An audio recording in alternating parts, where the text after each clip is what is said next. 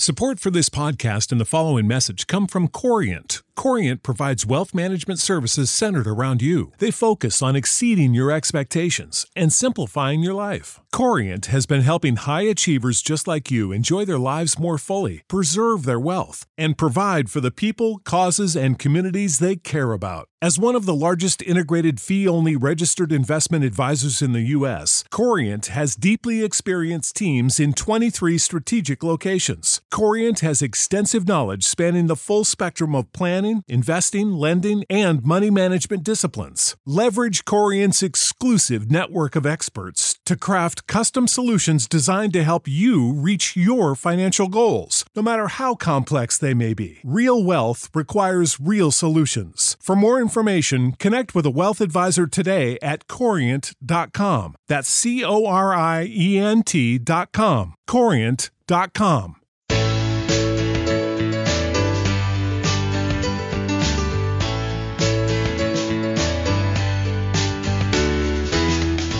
Welcome, everyone, to another edition of the Tomahawk Take podcast. I am your host for this podcast, Jake Mastriani, and along with me is Alan. Good day. And Fred. Good evening. And guys, we are in the last week of the regular season and getting ready for the postseason. This week, the Braves not only clinched a playoff spot, but also clinched their third straight NL East title, which is a big accomplishment. And I wrote earlier this week, I think it may be one of Brian Snitker's best accomplishments because of all the things that he's had to go through this year with decimation of the starting rotation, with this just being a weird season and having to adjust to all the new rules that have just been thrown into place. And I really think he's done a good job, more so with the lineup and switching up the lineup to get his hot hitters in spots where they can be productive. And I really think he's done a great job with the lineup.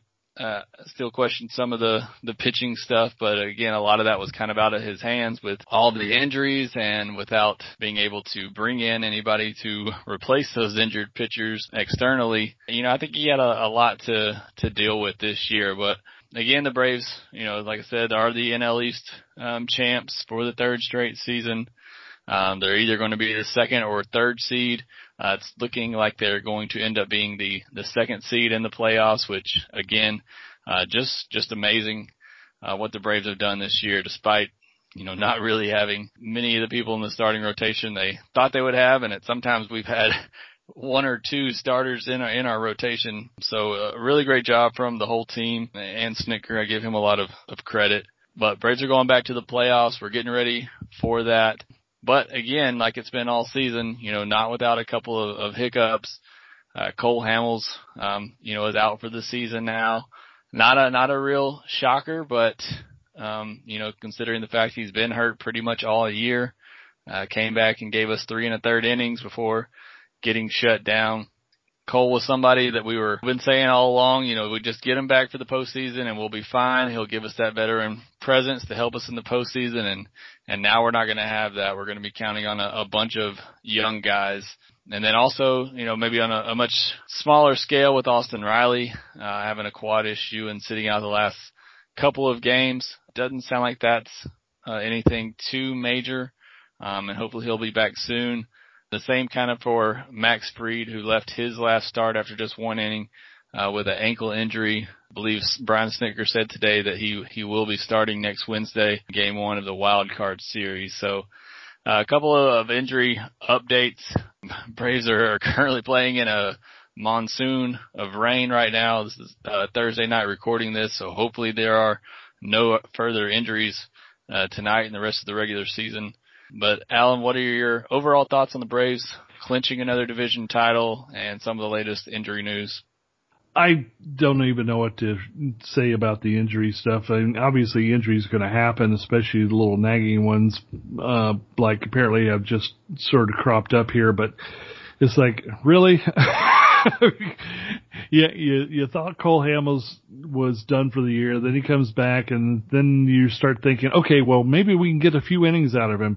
Well, this comes down to what we've been talking about all along. You've got to make sure that you've got enough pitching that's reliable, and that's what the Braves have been lacking all year, and I'm not going to beat that dead horse anymore. He's still dead. It's just still frustrating and not only just as a fan, but I am frustrated for Hamels as well, because I know he wanted to get out there. I know he wanted to do something good for this team. I hope that what I'm seeing in terms of some of the production we've been getting out of some of these pitchers lately is from some of his counseling or mentoring, but we don't have a lot of information about how that's come about. But certainly there's been some dramatic improvements lately in some of those guys. I'll tell you what I was most impressed of in terms of performance by the team this week, and that is here we had a highly anticipated series with the Miami Marlins coming in, and the Marlins came in. They should have been motivated. They had to know that their best shot at getting into the playoffs was to do well against the Braves. And in fact, they still had a shot at the division title had they done very well against the Braves. And yet Atlanta has taken them so far 3-0. That's surprising to me. I didn't expect that there'd be that much domination, and it truly kind of has been domination to this point. And Atlanta has taken this bull by the horns. They've done everything they need to do to try and gain that number 2 seed. They've also stomped on a rival that they could end up still perhaps meeting in the playoffs. And I'm really impressed with the way the team has responded this week. And I'm surprised that Miami has looked so flat, but at the same time, I think that a lot of that is the fault of or caused by the Atlanta Braves, and I'm very happy to see that. It looks like they're getting their game faces and playoff faces on and ready to get going next week with that. Fred, it was a big series coming in. I kind of wrote the precursor to it, setting it up. I think Miami came in here with a little bit of an edge. I think they've kind of viewed the Braves as their rival, obviously being the top dog in the division, and this was their chance to kind of make some noise, and the Braves have really silenced them, despite their best pitcher only pitching 1 inning in the game that he threw. So, I think the Braves have really made a statement, and again, I think it's just been an impressive season for this team and shows a lot of the maturity from this team that despite all the things that have happened, not just in the rotation. I mean, they've spent the majority of this year without 2 of their best hitters in the lineup, and Ronnie and Ozzie. So I think it's, a great accomplishment for this team and what they've done despite all the injuries. Yeah, well, the thing about the injuries is that it's like Snicker said, after the first couple of weeks of the season, you just got up, looked at your phone to see who was injured today. And the team sort of wore that. They sort of looked around and said, well, what are they going to do to us now? Let's just go out and play. The Marlins, on the other hand, Sixto Sanchez didn't have a good outing his second time against the opposing teams. He came into us, and we treated him nastily on his second time around, and he hasn't adjusted. And that's what young pitchers do who aren't ready for the show. And Sanchez he's going to be a stud, all right. Anybody that throws 90, 98, 99, has a 92 mile an hour changeup, and he can paint with it, is going to be a stud. He has to adjust, but this year he's just a young pitcher and he doesn't understand. He's like Nuke LaLoosh. They haven't seen my fastball. Oh yes, they did. It just landed in the seats. So, that's part of the issue, and part of it's they're wore out. I mean, they had all these makeup games coming, all these doubleheaders coming, and then the Braves come up and stomped on them in the first inning. And then when Sanchez had a bad first inning, Fried had a bad first inning, and we go back and we back him up.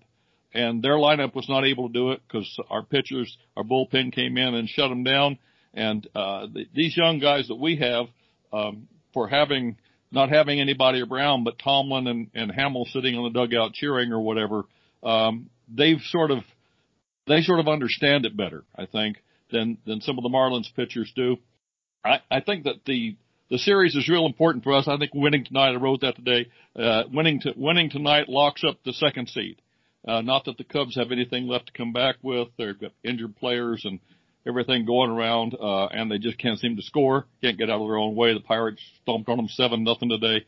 They can't seem to get out of their own way. But we need to win this tonight and put it away and ruin the Marlins' week, and then they go to see the Yankees, which is going to be at low laughs for them, I'm sure. And we get the Red Sox. So I'm proud of the lineup. one thing about the lineup to note, you mentioned being Ozzie and Ronnie missing. Ronnie was a shot when he came back, but when Ozzie came back, the lineup improved 100%.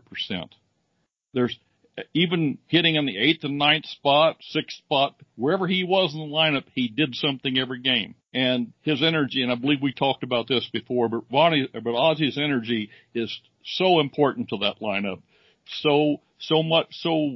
Such a big thing for them to build around and look at and laugh at and have fun. And having him back is as important as having Ronnie back, in my opinion. But yeah, think they're doing a real good job. I do agree with you that this is probably the best job Snitker's ever done. And he's had some really bad hands to play with over his time there, and he's done pretty well with them. So I think it's good. I just hope we keep doing it for about 3 more weeks.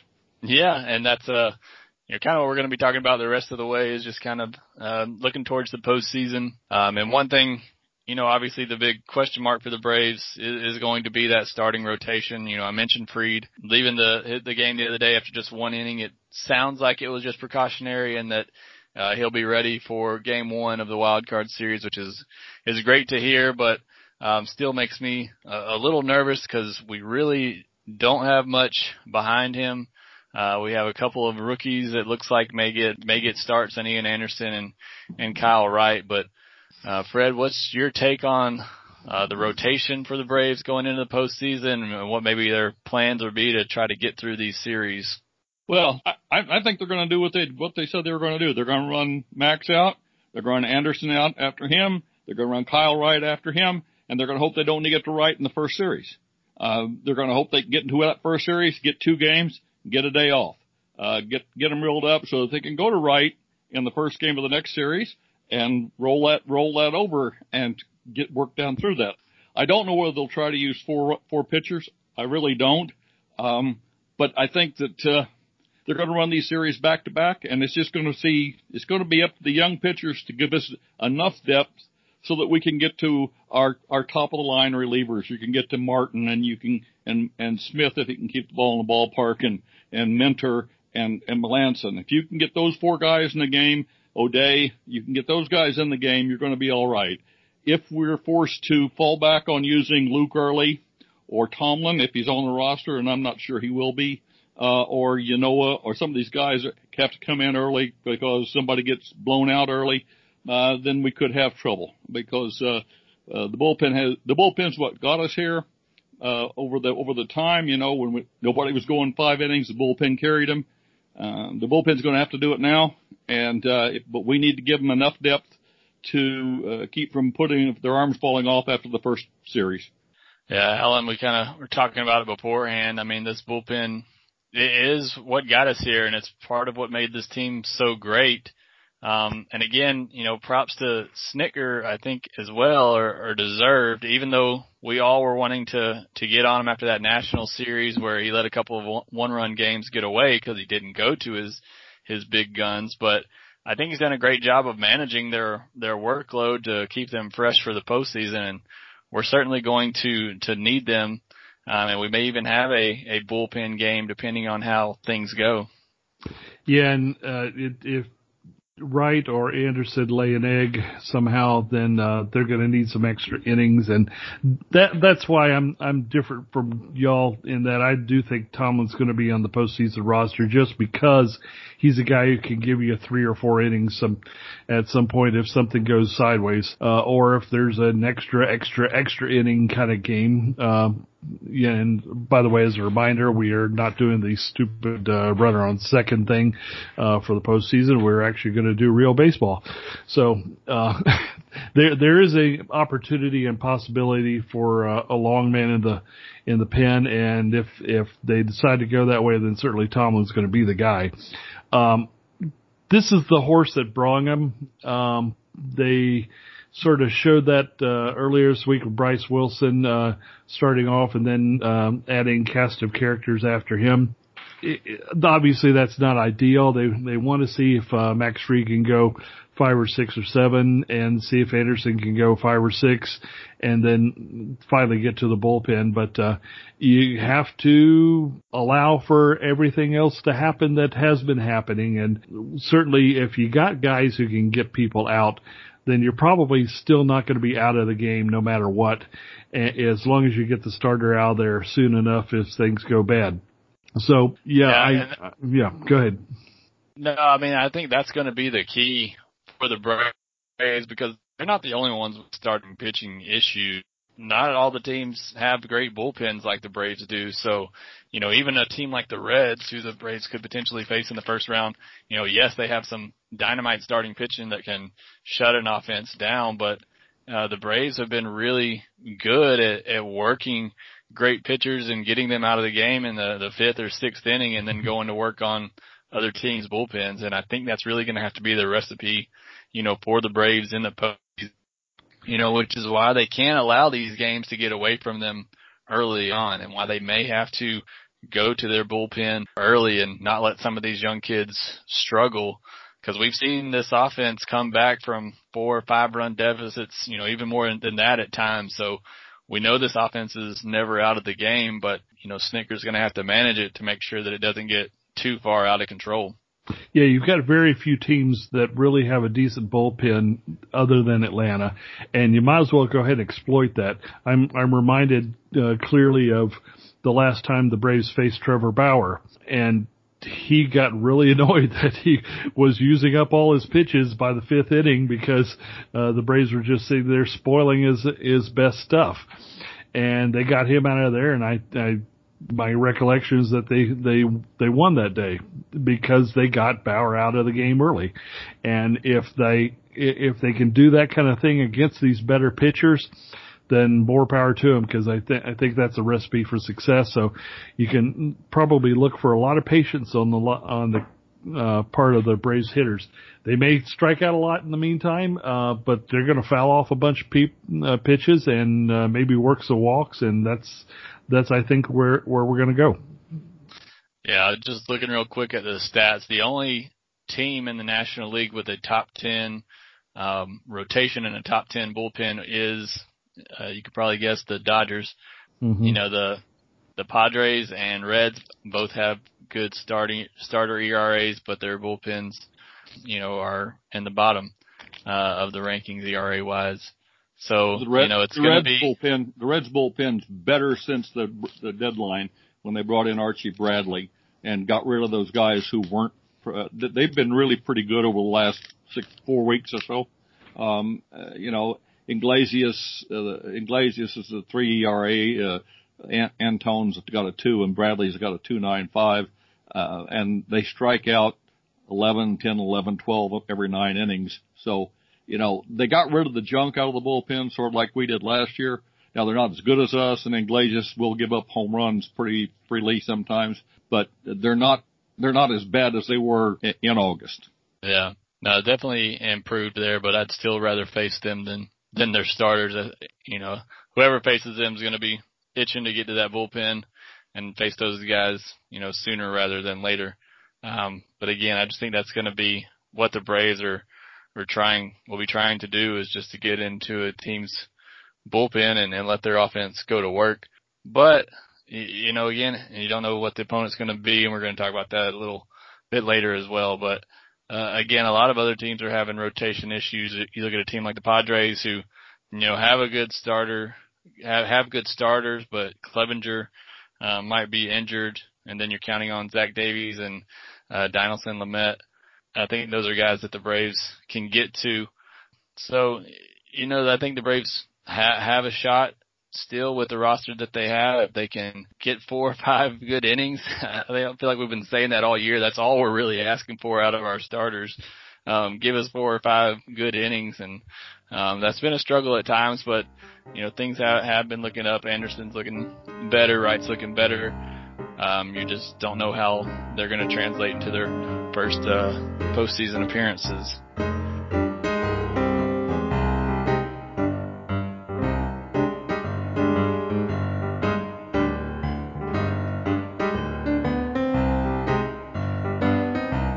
But looking beyond just the rotation, looking at the playoff roster as well, which will still be 28. There'll still be 28-man rosters going into the postseason. And you were kind of talking a little bit beforehand, Alan, I know, about kind of the roster structure and how they may play it with maybe 14 pitchers and 14 position players. But any thoughts on how the Braves may structure their roster and who they may bring up? Oh, I don't want to steal Fred's thunder here because I know he had a good argument for an extra catcher. I'll go ahead and let him talk to that. But I am of the opinion that you got to make sure you have enough depth at all of your positions in the field. And that does mean an extra catcher. It does probably mean an extra infielder and maybe an extra outfielder. So wherever you can pick those guys up from the alternate trading site, that's what you need. You got Hetch available. You've still got 4 outfielders right now, but I think a 5th one would be a good idea. Perhaps somebody with some speed if you needed a late inning pinch runner, Pache, and then of course a catcher. So something like that would probably work out well. Also allow you to mix and match a little better with your DH and outfield. So I don't have a lot of strong opinions there, but I do think that they're going to have to try and make sure that everything's covered for all kinds of contingencies like that. Well, I think they have to have a third catcher. I mean, even Bobby used to take a third catcher with him everywhere. And, Jackson has more major league experience, like 3 games. But I think Contreras is a better catcher, and I think he's also a better hitter. And somebody tried to tell me today that Jackson was also going to be a backup outfielder, but yeah, that's not going to happen. I think there's a good case for Contreras simply because defensively he's probably better than either one of the ones we've got now defensively. He's got a better arm, and he's certainly a quality defender, and he can hit. I don't know but there'll be a third catcher. I don't know that they'll drop 3 pitchers to pick up somebody else. I think they could shuffle around and use Riley in the outfield if they had to in a pinch, heaven forbid. But I think that you'll get a bat and the catcher, and that could be Camargo. It could be Scott Schebler. It could be Pablo Sandoval. I don't know. They might just say, well, none of them guys are hitting. Let's bring Pache up and keep him around. But I think they're going to want an experienced bat up there. So that's sort of as Camargo or one of the other 2 guys that we've never seen wearing a tomahawk yet. Well, I guess Schebler wore one for 1 game. So it's, the question is really, we know Nick Markakis is going to play, but Nick's hitting about $131 this month, and that's not good. And it would be nice if we had somebody who could, spell him out there. But I think it's 2 players. I don't think it's 3 because as Jake said earlier, if we have to go a bullpen game, we don't want to make it too shallow in the bullpen to where we're relying on people we don't want to rely on. And so I think 2 is probably it. Maybe they do 3, but I don't really know. Once you say catcher plus Camargo or a guy, who do you really love to bring up? And I can't think of anyone right now. So I think that's probably it. And I was leaning towards Jackson yesterday, but I talked myself into Contreras this morning, and I still think that's what's going to be. But they don't ask me, and I haven't been right all year, so what the heck? Yeah, and that's my thing too. When we talk about the bench is, who are you really bringing up that's going to make much of a difference? Like Alan said, I think you're just bringing them up more for depth than anything, for possible injuries. But we'll have those decisions coming in probably over the weekend sometime. Maybe we'll get a better idea of that. A couple other things we wanted to discuss before we get out of here. But at the award races and, the one thing that's great about the short season is that these award races are very interesting because the numbers for everybody are still so tight because, obviously haven't had a lot of time for them to separate. So I think a lot of these award races are going to be very close and could even come down to these final few games here. But Alan, what are your thoughts on some of these award races? The MVP, Cy Young, and Rookie of the Year. I still think Freddie Freeman's probably the leading guy for the MVP, although his case probably didn't get helped a lot by striking out so much on Big Fox last weekend or so. Still, if anybody's paying attention to numbers and been paying attention at all, he was already really, really good, but he's sort of jumped up yet another step and another level this year, and I think that should be rewarded. Others have sort of fallen back for the most part this season. Manny Machado may be one of the exceptions to that, but I don't know that there's going to be a lot of consensus on whether he's even the MVP on his own team. Now, Ozuna's kind of snuck up there and started to make some noise in that direction as well, but I still think it's Freddie's to lose right now. As far as Cy Young, I guess it's probably, in my mind, Trevor Bauer, particularly as he's trying to take his entire Cincinnati rotation and put them on his back right now by doing 3-day rest games. He's done one already. He's probably going to do another one this weekend because he's trying to will the team into the playoffs by himself, it seems. And I got to admit, I like the attitude and the effort, and certainly he's one of the pitchers that's doing very well on one of the teams that's going to make the playoffs. So I think that should be rewarded one way or another. Rookie of the Year, I don't even know.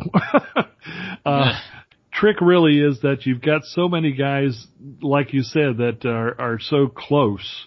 I mean, American League, Luis Robert was sort of the odds-on favorite for so long, but he's now fallen back, and other guys have stepped up. So I don't think he's going to get it anymore. So I don't really have a good opinion as to anybody I'd like to pick for that in the National League. But right now I'm looking at Bauer, and I think he's a good Cy Young candidate. I think Freddie would be an excellent representative as an MVP, and we'll go from there. Yeah, and I think Cronenworth's probably your NL Rookie of the Year. He's been kind of good for the Padres all year, and they're kind of the surprise team. But I know Dustin May's probably in that conversation as well for the Dodgers. But Fred, any thoughts on some of these tight races for the end of season awards? I agree that it's probably Freddie for the MVP.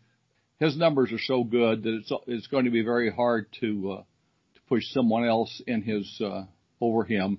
Although the media keep trying to push Betts out there, and he's been better, but Freddie's better than him in every department. I know it doesn't have a gold chain or flashing a big smile as he gives somebody a high five. And this is not that I dislike Betts. I love Mookie Betts, but Freddie's just been the man this year, and I think that I think he's the guy. Actually, Juan Soto's in that lot. Soto's probably the best hitter in the National League right now. The best hitter. Now, that doesn't mean he's the best player in the league, but nobody controls the strike zone like Soto. He's a joy. I would trade 3 or 4 dozen people for him because he's worth every penny of it. If Washington was doing better in standings, he would definitely be a series contender for sure. Yeah, he's certainly worthwhile. Cy Young, it's Bauer unless somebody's deaf, dumb, and stupid. Okay, what he did the other day, 12 strikeouts, 8 innings, 4 hits, 1 run. Get on my back, boys. We're going to the postseason. And you can dislike his approach. I don't particularly. I don't care. He's going to upset a lot of the old timers. But Dizzy Dean said it ain't bragging if you can do it. And he's done it. So, I think Bauer is it. He's clearly the pick of the litter right now. He's better than DeGrom right now. And that's saying a lot. Darvish started out well. He's tailed off a bit. They got to him a little bit. Rookie of the Year, maybe Devin Williams. Brewers, I've only seen him a little bit. The Dodgers, what's the darker kid? Not made, Tony Gonsolin. Yeah. He's got to be in the race too. I don't know if they're do that. I think Cronenworth is right near the top of that, but, boy, I really got to think it's a pitcher this year, and with Williams and Gonsolin down there, and, I think that one of them might sneak in on it.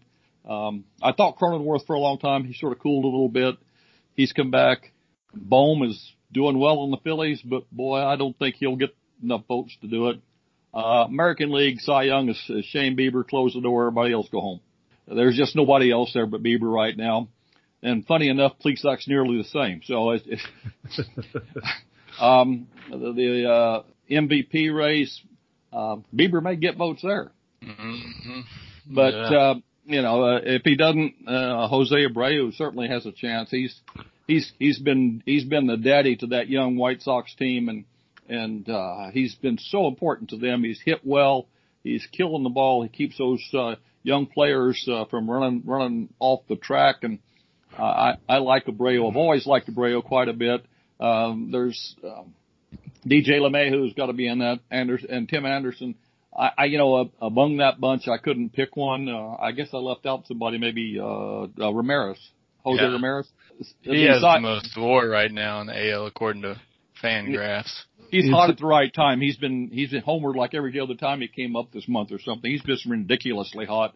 I think he had the go-ahead hit tonight. I think he had the go-ahead hit today against the White Sox too. So he's that guy right now. He had a walk off the other day, and then the Jordan, whatever his face, had a walk off last night, and Ramirez today.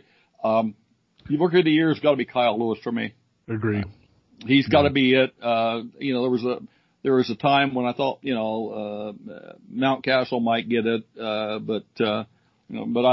and somebody on the White Sox, can't remember who else, but Lewis is certainly the rookie of the year over there. There's just so many fine young players out there. I mean, when Sixto Sanchez was hot, everybody was talking about him, but unfortunately he's lost the shine's gone off of him a little bit, but it'll be back. I think that's what it is for me. I think Don Mattingly's manager of the year in the NL, because he had 18 players on his team that he'd never met when he went to Baltimore, and they were challenging for first place until this week. That's worth something, and I think Tingler will get some votes, just simply because of where the Padres are. But for me, it's Mattingly over here. In the AL, I don't really know. I mean, it's such you could make a case that Baldelli's up there is doing something. You can make a case that Sandy Alomar standing in for Tito Francona in Cleveland's doing a great job. It's just the American League, maybe Bob Melvin, I don't know. Renteria. Rick Renteria, he's got a good case. But it's just hard to say. I don't see the managers and, the teams play enough over there for that, but, boy, there's going to be some new names on it this year, I think. Yeah, definitely. And I think it'll be interesting races at the end, because I still think some of them are up for debate, which is good. I think usually this time of year they're pretty much locked up and everybody knows.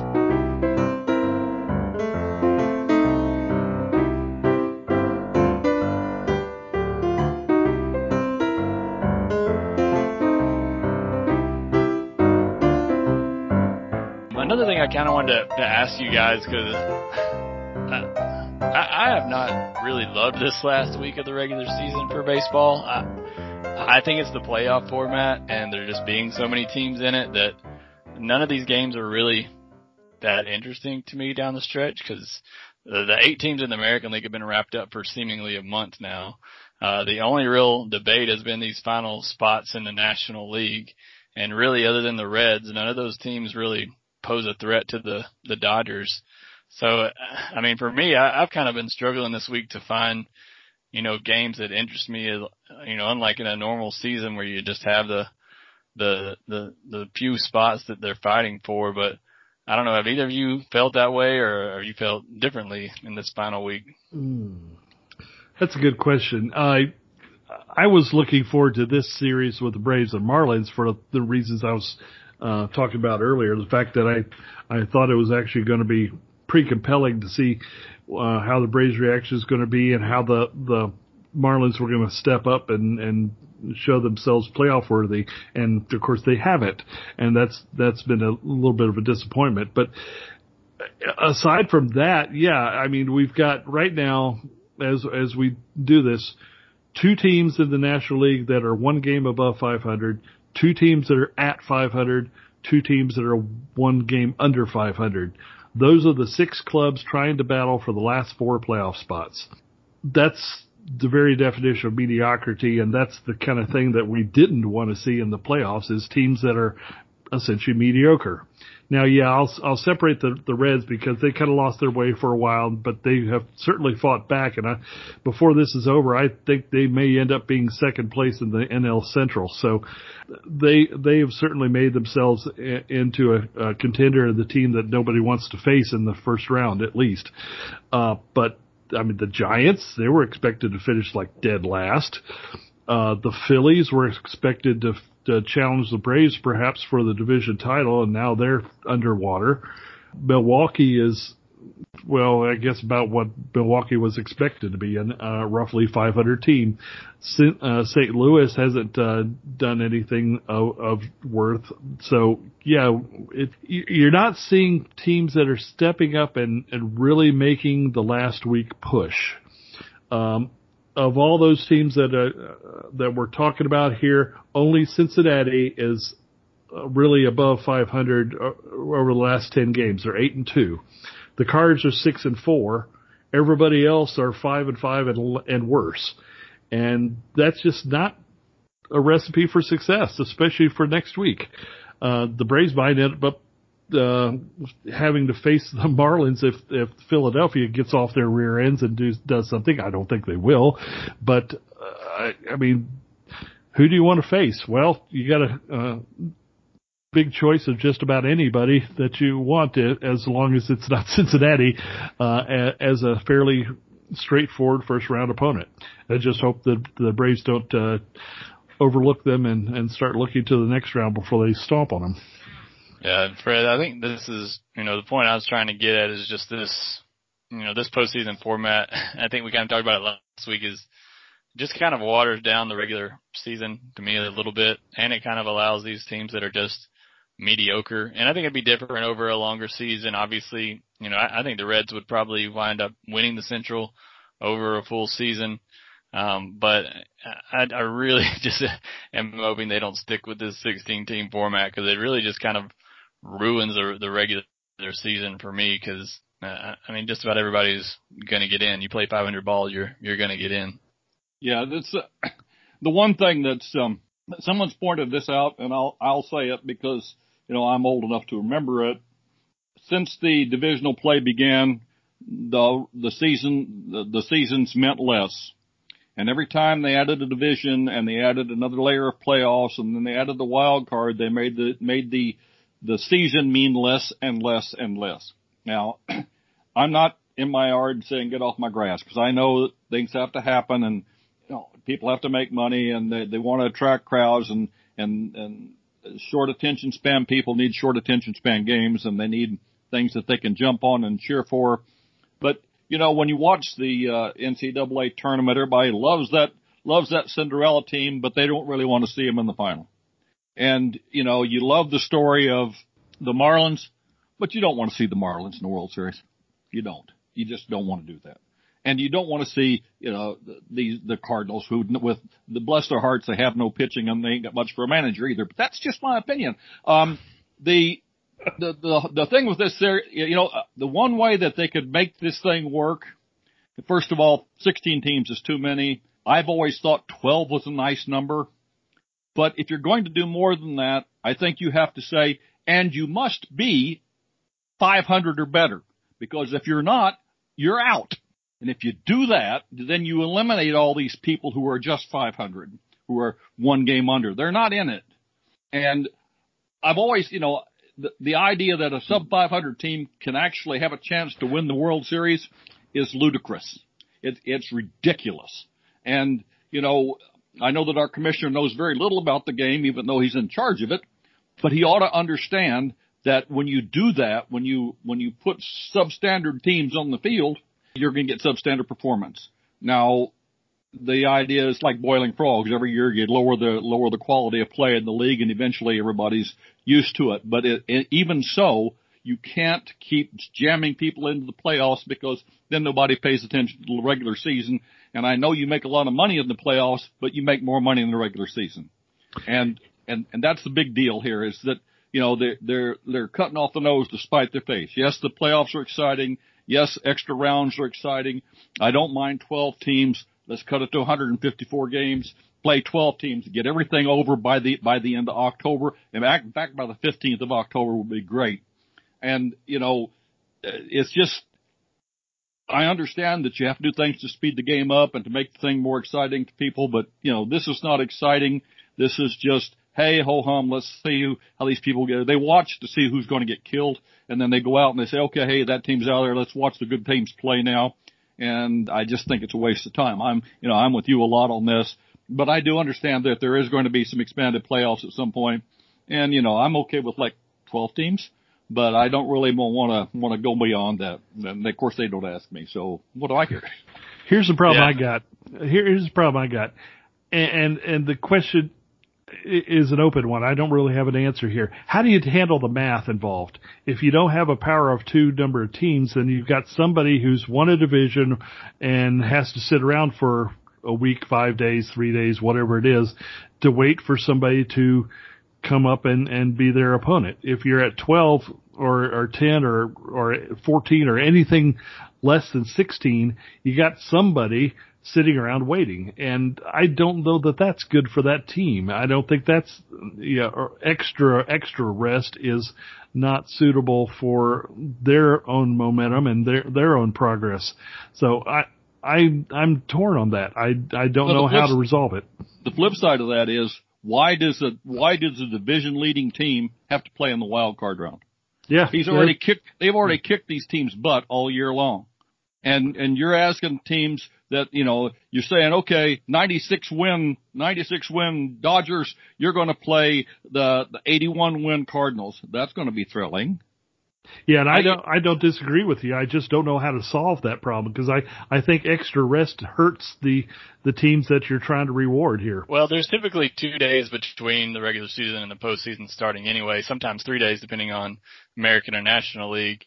I think you could start a 3-game series on that Monday and get it done by Wednesday and start the postseason on Thursday, and that's not much different than what you have they to do now. Except that you have to leave Monday open for a possible game 163s to resolve ties.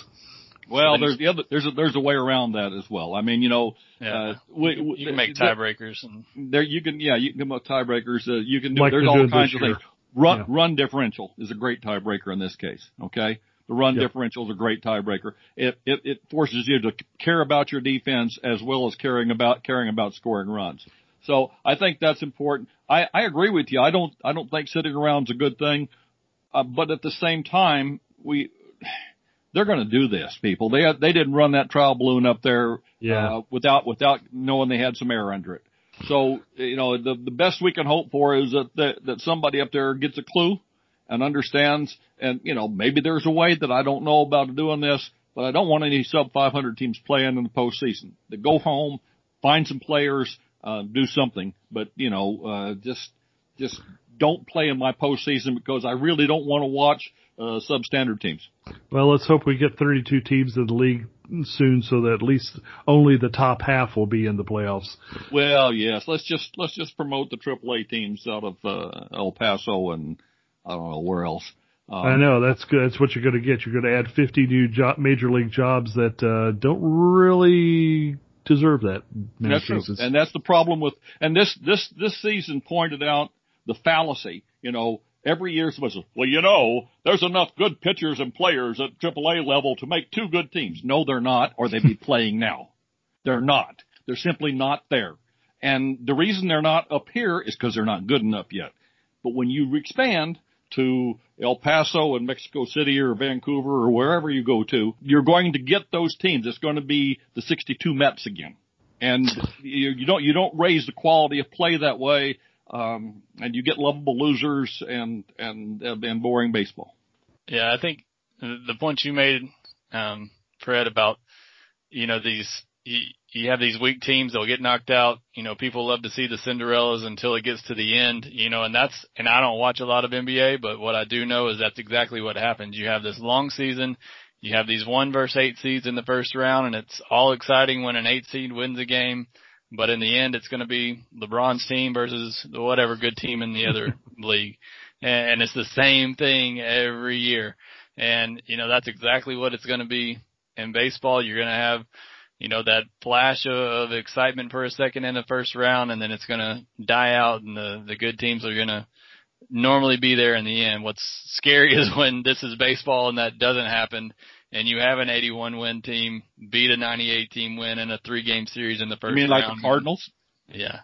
Yes. So that kind of leads to our last point here, last discussion topic I wanted to talk about, and it's which sub 500 team are the Braves going to lose to in the first round, because it's going to happen. I think the Braves were the first team to play in that wild card game, and they had 10 more wins than the Cardinals when the Cardinals eliminated them or something like that. When the infield fly rule was called, yeah. I didn't want to bring that part of it up, but yeah. Oh, we're going to bring that up, you bet. So it's going to happen to the Braves. They're going to play a team under 500. They're going to somehow lose a 3-game series, but hopefully that's not the case. But I wanted to talk about their possible opponents, and let's just start out about talking about who it won't be. We know the Dodgers are going to have the first seed. We know either the Braves or the Cubs are going to have, well, I shouldn't say the Cubs just quite yet, but we know the Braves are either going to be the 2 or the 3 seed, and we know the Padres are going to be the 4 seed. So the Braves are most likely looking at playing either the 7 seed or the 6 seed, and right now that could be just about anybody. The teams in the mix are the Cardinals, the Reds, the Marlins, the Giants, the Phillies, or the Brewers. And I think we touched on it a little bit last week as well. But Fred, out of those teams, who are you hoping the Braves don't play, and who are you hoping that they do play? Well, I'm with Alan. You got to avoid Cincinnati if you can. I really think that the Reds could overtake.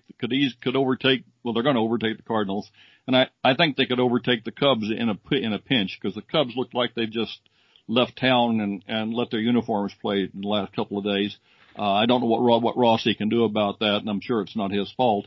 But there's a lot of dysfunction there. They don't have much pitching. Bryant's hurt. Nobody's hitting. So, I want to avoid the Reds. I think they're going to make that easy for us by winning. The other team, the others I don't really care much about. I mean, the Phillies bullpen's going to surrender. The Brewers, I don't know what they're doing this year. They're not hitting much. They're not scoring many runs. We know about the Marlins. The Cardinals, I'd really like to stomp on the Cardinals, but my sincere hope is that they get booted out of the postseason completely, even if it's the Phillies that end up going in ahead of them. Once you get past the Reds, I guess if the team scares me, if a team bothers me, if the Phillies starters go deep, they're tough. If the Marlins young pitchers go deep, they're tough. The Cardinals haven't got any pitching. I don't worry about them too much. The Giants, I'm not worried about them all that much either. But if you get Eflin, Arrieta, and Nola pitching, and they all go deep into a game, they can be tough. Now, they haven't done that lately, and the Phillies look a little dysfunctional. But I guess the Reds are the ones I want to avoid. I don't mind playing the others because we beat the Phillies and we beat the Marlins, and we're going to beat the Cardinals if we play them. And Brewers, I don't know. I don't think the Brewers. I mean, besides Burness, who they got? I don't know. Yeah, no, Alan. I think we kind of touched on it last week too. I think the Reds and the Phillies are the only ones that scare me, but just because of their starting rotation. But I think they both have some of their issues in the bullpen. Obviously the Phillies more than the Reds. But those are the only 2 teams that scare me, because I think the Braves are going to have to score a lot of runs in the postseason. And so, to avoid those pitching staffs would be ideal. Yeah, the Phillies are banged up right now, big time. Harper has back problem. Real Muto's trying to get back out there, but his hip is not going to really let him do what he usually does. Rhys Hoskins might end up having Tommy John surgery, so he's out. Yep. Yeah. And so Arrieta I think was back, but I don't know what he's done since then, if anything. Nola got beat up the last time he was out, so I mean He's right. They ought to trade him to us. The heart and soul of their offense have been taken out. That just leaves a couple of starters and no bullpen. So the Phillies no longer scare me either, even though the Braves split with them on the series this year. I think that the Reds are going to end up playing the Padres in the first round. That's going to be an entertaining series. I'll watch that. So that basically leaves some combination of Milwaukee, the Giants, Phillies, Miami. For Atlanta, I hope it's Miami or the Giants. And let's see what happens. Certainly we know the Marlins, but sometimes familiarity breeds contempt, and you run into something there. I think I'd rather have the Giants fly across country and come see us and see how it goes from there. Yeah. Gossman's pitched out the stretch completely now, and he was real good to start the game, and then all of a sudden they tied it up. I don't know. I don't know about Cueto either, but I think we can beat the Giants. Yeah, I think the Giants are the one that I, would pick out of all of them. Probably them, and then the Marlins, and then maybe the Cardinals. The Cardinals just scare me because of what they haunt us in the postseason, apparently. But it also would be great to stomp them out as well if we could, get a good over that hurdle. But they just seem to have some sort of magic voodoo against us in the postseason. We do not have a good record. Yes, we do not have a good record against the Cardinals in the postseason. Yeah, it's been that way for a long time. Yes. And I think I agree with both of you. I think I don't want to say this because it's fear of jinxing it, but I think we'll avoid the Reds. I think they'll get that second seed in the Central. They're the only team that really frighten me at the moment that we could potentially face in the first round. But yeah, if I had my pick, it'd probably be the Giants and the Marlins and then the Cardinals. And then the Brewers, if they were to get in, the Phillies, and then probably the Reds, of those teams that are in the mix. Looking at the Reds right now, they got the Twins over the weekend, and the Twins are hot right now, and they're fighting for that division with the White Sox. They now have a game lead over the White Sox, so that's still, they're still obviously playing for something there, so that could be interesting series. And the Phillies have the Rays, and the Marlins go to the Yankees, so they don't have they don't have an easy final weekend either. And yeah, the Rays playing still, and I don't think they're going to wear themselves out against Phillies. And the Marlins are going to tangle with the strong Yankees who are trying to win some games, but the Rays don't really care. They're won the division, and they're not going to stretch their pitchers out too much and really injure anybody, I don't think. Yeah, the National League gets the extra day off before starting. The American League gets to start on Tuesday. Yep. And the Cardinals and Brewers are playing tonight, starting a 4-game series, I believe. I don't think there's any doubleheaders in there. Yeah, they play a doubleheader tomorrow. Oh, they do? Okay. So that'll be an interesting series to watch. One of them's probably going to eliminate the other in that. So that'll be a fun series to watch over the final weekend. But we said we probably wouldn't talk long, and we've probably gone on for an hour here. But enjoyed the discussion as always, and appreciate everybody that listens to the podcast and has hung around to the end here. But next week, postseason will be underway. Make sure you check out TomahawkTake.com, as we'll have plenty of content going up to get you ready for the postseason. And if you do subscribe to the podcast, please make sure that you do wherever you listen. And we'll talk to you next time. This particular mediocre edition of the Tomahawk Take podcast has been a production of TomahawkTake.com and Fansided LLC, a subsidiary of Minute Media, Inc. Opinions expressed on the show today are those of the participants alone, because Minute Media disavows all of them. All rights reserved. Some of the musical selections used today come to you under the auspices of the Creative Commons license, terms of which are available at creativecommons.org/licenses/4.0. These are pieces by Kevin MacLeod entitled Comic Plotting and 5-Card Shuffle. His works are featured at incompetech.filmmusic.io. All other selections used come via rights purchased by TomahawkTake.com. Thanks for putting up with us today, and hopefully you're not looking to the bullpen to replace us. See you next inning.